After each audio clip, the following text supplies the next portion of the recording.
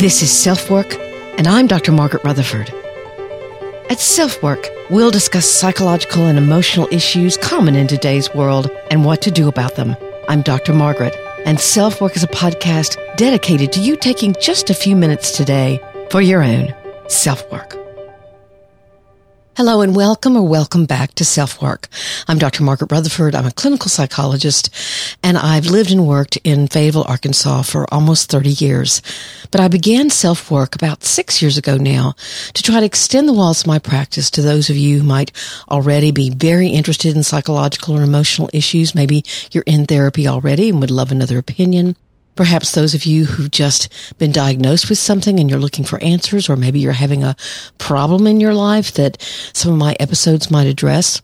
But I also am reaching out to a third group of you, to those of you who think therapy is kind of a strange thing to do. In fact, if not strange, just downright weak.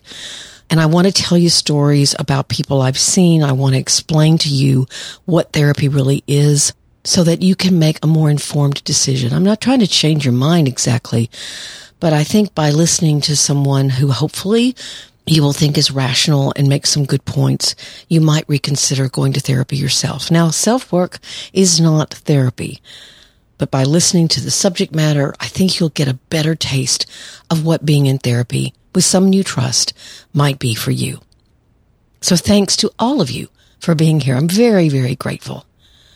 I've often said when people ask me if I've ever experienced trauma in my own life, that I created most of the trauma I've experienced, meaning that I was making bad decision after bad decision after bad decision for around a decade, until I slowed down enough, until I got off my own emotional roller coaster and realized there was another way to live, one that meant not running away from the chaos I'd created or trying desperately to fix it, but to accept my mistakes and to learn from them and to move into a much more stable mindset, one where I could hopefully flourish. Last week, I talked with a young woman, did an interview with her actually. Her name is Sadie Sutton, and her podcast is called She Persisted. I'll post that interview soon, as she described how this particular therapeutic model, the one we're going to focus on today, made a huge difference in her life when so many other efforts had failed. Back when I was struggling, my therapist used both CBT therapy, or cognitive behavioral therapy, and family systems therapy, both of which were very helpful to me. But today we're going to take a dive into a therapy I wish I'd known existed back then, but I didn't.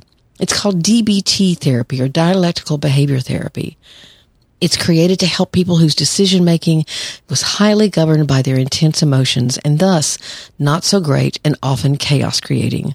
It gives them distinct tools to practice and use to attach their minds to the choices they make and thus make far better ones. Now, what I learned when I took that dive into DBT, that the tools they talk about are immense, and so there are way too many of them for one episode. So we're going to focus on one aspect of DBT, the role of distress tolerance. Distress tolerance isn't really talked about too much, really. Many therapies seem to focus on ridding you of distress, not tolerating it. But DBT is different, and I think very practical and very useful. The listener voicemail today is from a woman who's confused because her husband has told her he no longer has feelings for her, especially sexual feelings, and she doesn't know what to do. I'll do my best to offer some ideas. So this episode is once again sponsored by BetterHelp, which is consistently rated as one of the best online therapy opportunities out there. And I checked, and there's an article on BetterHelp about finding a DBT therapist that is a really tremendous article, and I'll leave it in your show notes. But today, BetterHelp has an offer for all you self-work listeners. So let's sit back, relax, and we're going to learn about DBT, Dialectical Behavior Therapy, and distress tolerance.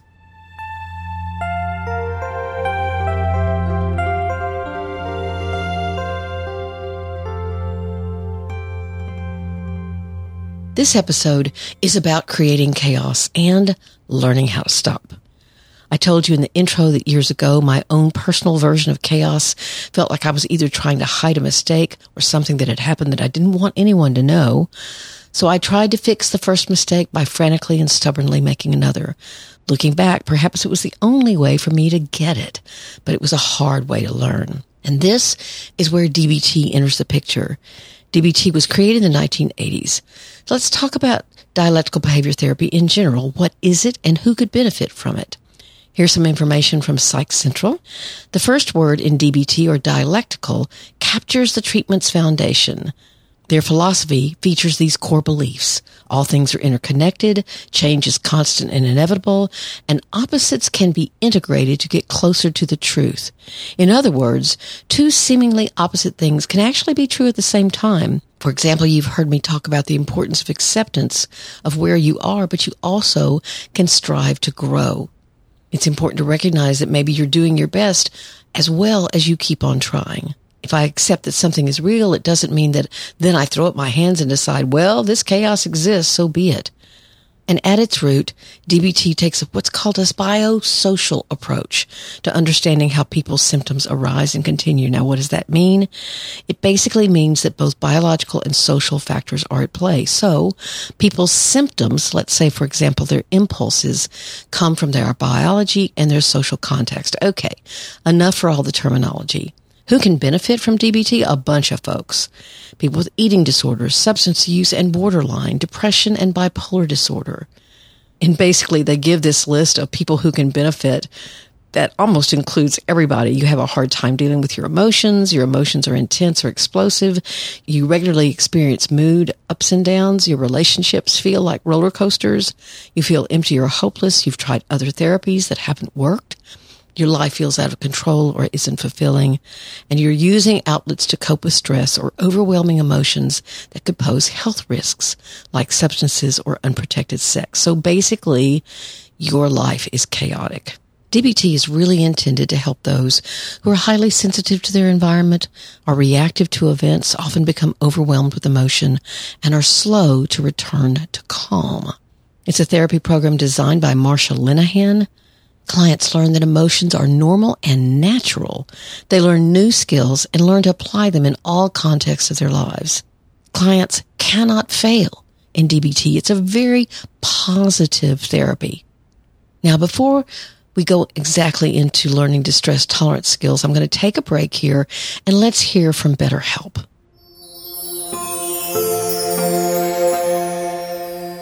I'm proud to say that BetterHelp has been a sponsor of SelfWork for more than 2 years now.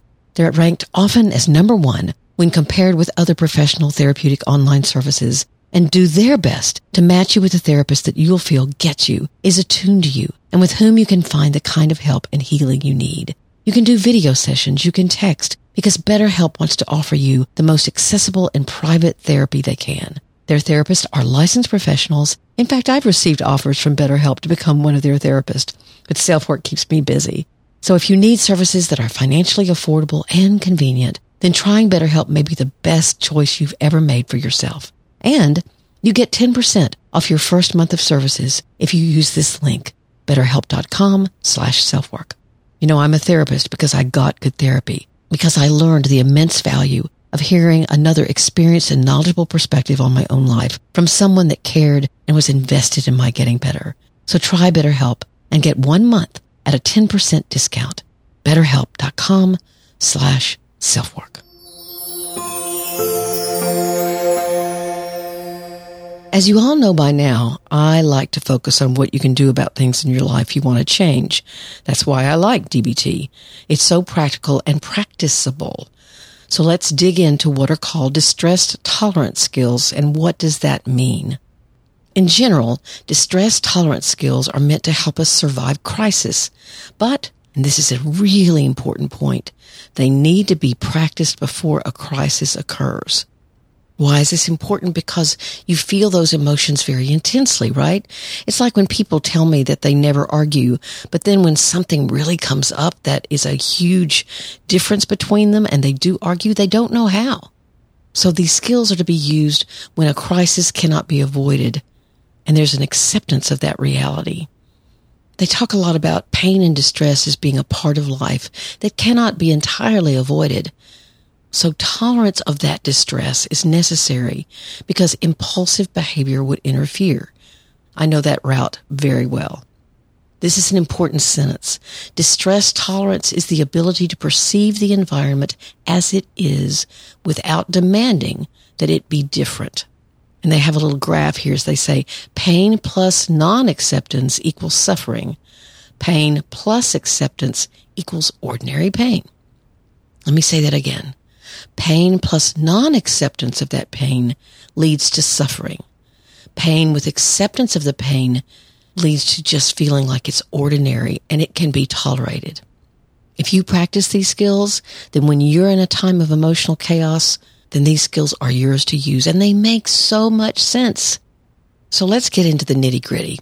There are 7 different practice skills of distress tolerance. Tolerating it means that you distract yourself somehow. You give yourself some time to feel and to think so that you don't do something that's going to create chaos, which is the theme of this episode.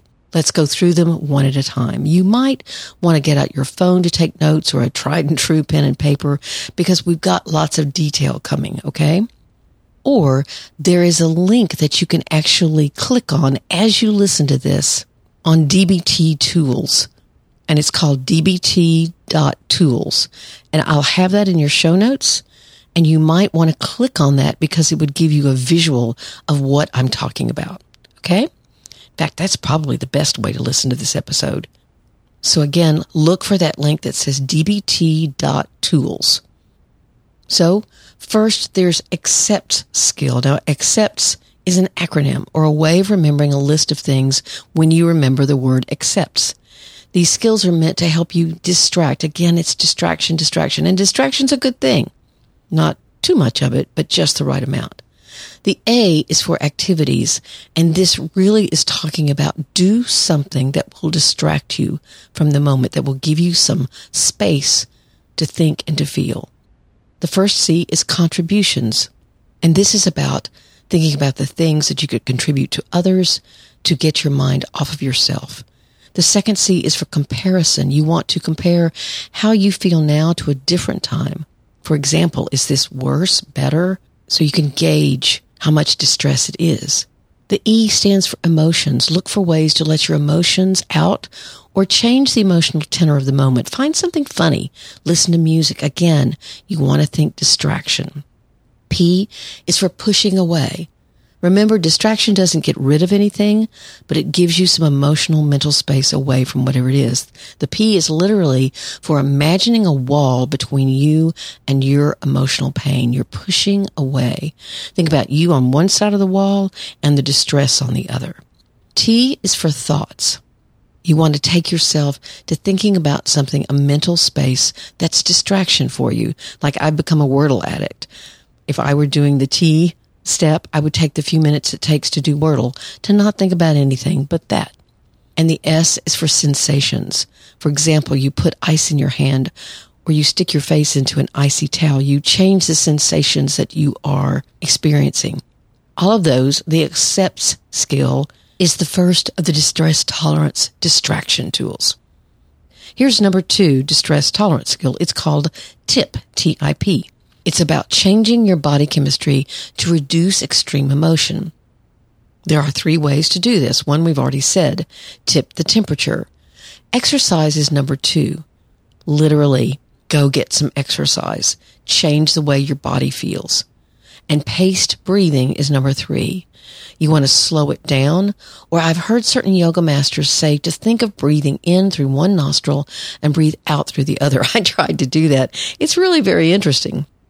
So there are 3 methods for tip. Tip the temperature, exercise, and pace your breathing. Here's skill number 3. Again, these are distress tolerance, learning how to tolerate your hurt or pain or anger or whatever it is. And that 3rd step is self-soothing. Here you think of how you can soothe each one of your 5 senses. What you see, what you hear, what you smell, what you taste, and what you touch or what touches you. This is also called a grounding technique, and I've used it for many people actually, who are tending to dissociate in therapy. They're sort of leaving the room mentally, and I can see them doing it, and so I have them feel the sofa and their body weight on the chair, smell the air, hear the air conditioning as it goes on and off, or the sound of my voice. I may hand them this stone heart I have because it's usually cool to the touch. You get the picture. So you want to soothe yourself and all 5 of your senses. And this kind of distraction can also be very, very grounding. Skill number 4 is the improve skill. This is distraction at its best, perhaps, because by choosing to improve the moment somehow, to get connected with more positivity or to notice how something changes with a more positive mindset can be helpful. This is not the same as toxic positivity, I want to quickly point out. Toxic positivity means you don't allow yourself to feel or even recognize painful emotions. You deny them because you must remain grateful. This skill, the improve skill, means that you take a moment to be more positive, but you don't obliterate or disallow the painful experience from existing. Here are DBT's suggestions of how to improve the moment you're in so it's easier to tolerate. You can improve through imagery, meaning imagining a beautiful or safe place, through meaning or purpose, through prayer, through relaxation, through focusing on one thing that might improve the moment, through being playful or what they call taking a vacation from your adult, and lastly, through self-encouragement. Again, you're trying to say, is there any way that I can be more positive in this moment? In EMDR, we use this improvement through imagery all the time, where before we actually do any EMDR, you help a client build a safe place in their mind. They visualize everything that could possibly make it safe. Who would be there? Where is it? What time of the day would it be? What time of the year would it be? Is it inside, outside? Is anybody with you, or are you alone? You're really building an image of safety and security so that if you get overwhelmed, you can improve the moment by visualizing yourself there. In fact, when I read these improve skills, I remembered a conversation I just had this week with someone whose parent had died fairly recently. They told me that they kept seeing a redbird, a cardinal, everywhere they went practically. And what they told me was that they allowed it to improve their moment and their grief by believing that that cardinal was a message from that parent. You know what? I say, whatever helps, use it. The 5th skill in distress tolerance is what's called the pros-cons skill. You want to first describe the dilemma to yourself. For example, do I go into my boss's office and tell them I can't get a project done in time? There's just no way. And then you look at the pros and cons. What would be the disadvantages or the advantages of such a move? Write them down. You're distracting yourself for sure by slowing things down and thinking before you act. Maybe it would be good for your boss to know you're overwhelmed, but do you want to act impulsively and go into their office with no warning? Or do you want to give them a heads up and say, hey, I'd like to talk to you about something tomorrow morning if that's okay? So you look at all the pros and cons, and the very act of slowing yourself down can lead to a better overall decision.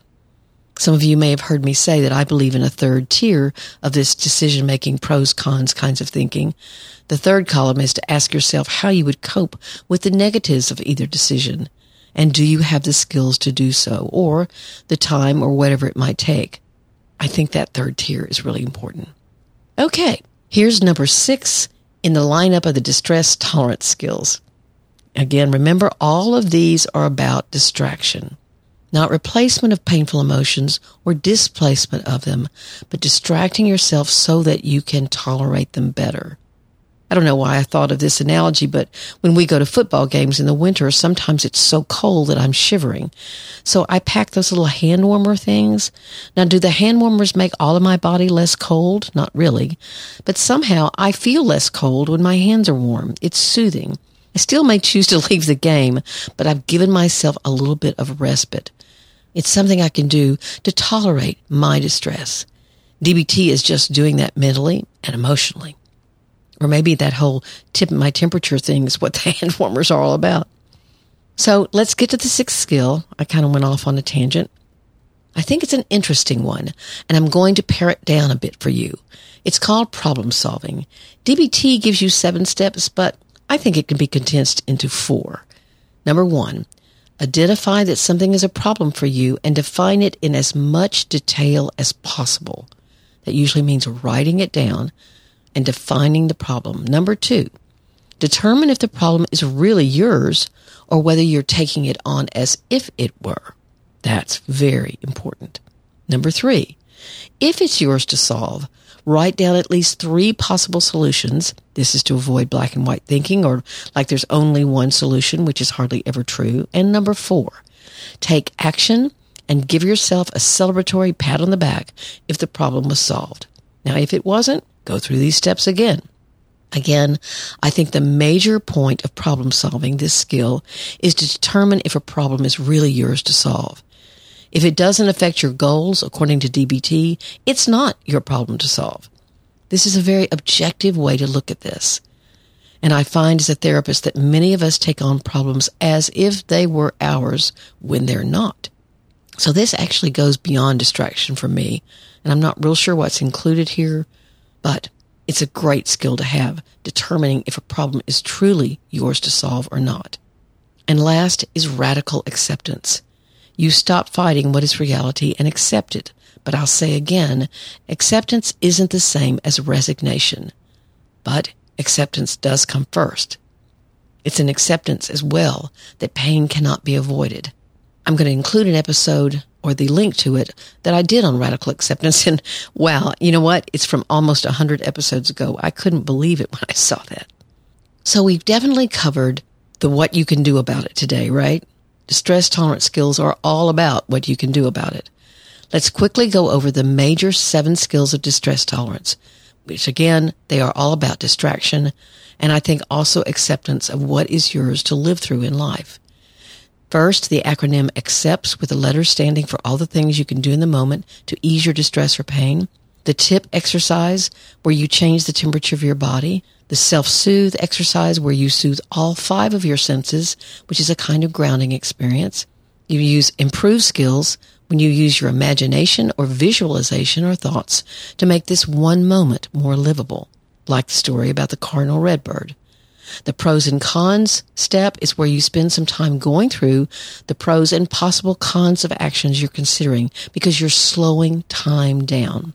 Problem solving is where you spend energy deciding if a problem is truly yours to solve, and if it is, writing down the steps to do so. And the last is radical acceptance, realizing that there's no way of living a pain-free existence. All of these steps can help you tolerate, soothe, and calm that pain so that you can bear it. Now you see what I mean when I said that DBT has a lot of content to it, because distress tolerance is just one of its 4 modules. The other 3 are mindfulness, interpersonal effectiveness, and emotional regulation, and all of them have these very practical, practicable steps to them. Also, for your information, there are specially trained DBT therapists out there. They do individual. They're known for being available in a crisis. In fact, that's part of the treatment. They're always available to you. They use groups a lot, and it's a program that takes commitment. If you're interested in hearing more about DBT, let me know. You can email me or send me a voicemail. But here's a great website to learn more. Speak Pipe message from drmargaretrutherford.com. Our listener voicemail for today is from a woman who may be a little hard to understand, so I'll repeat what she said afterward. Hi, how are you? I got a problem here. My husband is telling me that he doesn't have appetite in sex. I don't know what is the problem. We are not longer doing sex. He told me he have already lost appetite for sex. He does not have feelings for me. We have 16 years in marriage together. So I don't know what is the problem. Here are her words. It sounds as if English might not be her first language, so I have so much respect for her leaving a message. She says, "Hi, how are you? I've got a problem here. My husband is telling me that he doesn't have an appetite for sex. I don't know what the problem is. We are no longer doing sex because lose appetite. He does not have feelings for me after 16 years of marriage, so I don't know what the problem." The first thing I want to stress is that it's very likely that your husband not seeking sex from you doesn't have anything to do with you. It's likely depression or some kind of hormonal issue for him. But I sought out the website WebMD to help us with the discussion because it's complex. And there is a link to that in your show notes. The desire for sex, your libido, tends to lessen with age in men. In fact, a 2019 study of more than 12,000 45-year-old men found that about 1 in 20 reported low sexual desire or low libido. So how low is too low? There's not any kind of universally agreed upon definition of low libido, but the key is that it's bothersome, is what Dr. Bajic said. And men often confuse low libido with erectile dysfunction, or ED, which is the inability to get or keep an erection. Libido is simply your desire for sex. It can also be lowered in part by your overall physical health, including your genes and hormones, such as testosterone. But it's not all biological.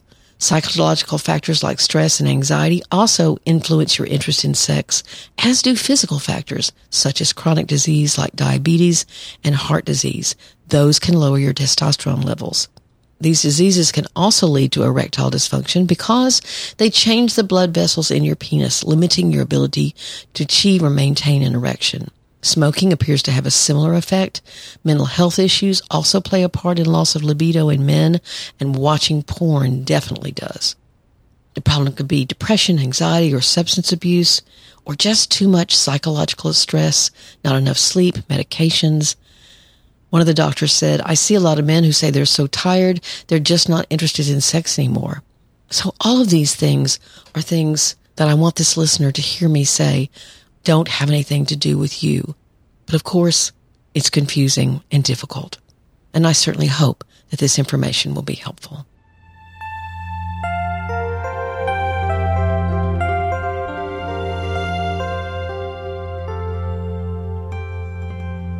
Thank you all so much for being here at SelfWork today. There was a lot of information in this episode, so I hope if you followed along with the link or you got out that tried and true pen and paper that you wrote some of this down. I think DBT is a fascinating therapeutic style and one that many of you might find very, very helpful. You can reach out to me by email, askdrmargaret at drmargaretrutherford.com, or leave a voicemail on the SpeakPipe app that you can find here in the show notes or on my website at drmargaretrutherford.com. And I'd love for you to subscribe there. You'll get a weekly newsletter. That's it. And it's a very easy way to keep in touch with me. Thank you again. I'm very, very grateful you're here. You each are so important to me. So thank you for the honor of taking your time to listen to SelfWork. Please, there are a lot of things going on worldwide and certainly here in the United States. So find a time to be kind to others. And if someone offers you kindness, please accept it. I'm Dr. Margaret, and this has been SelfWork.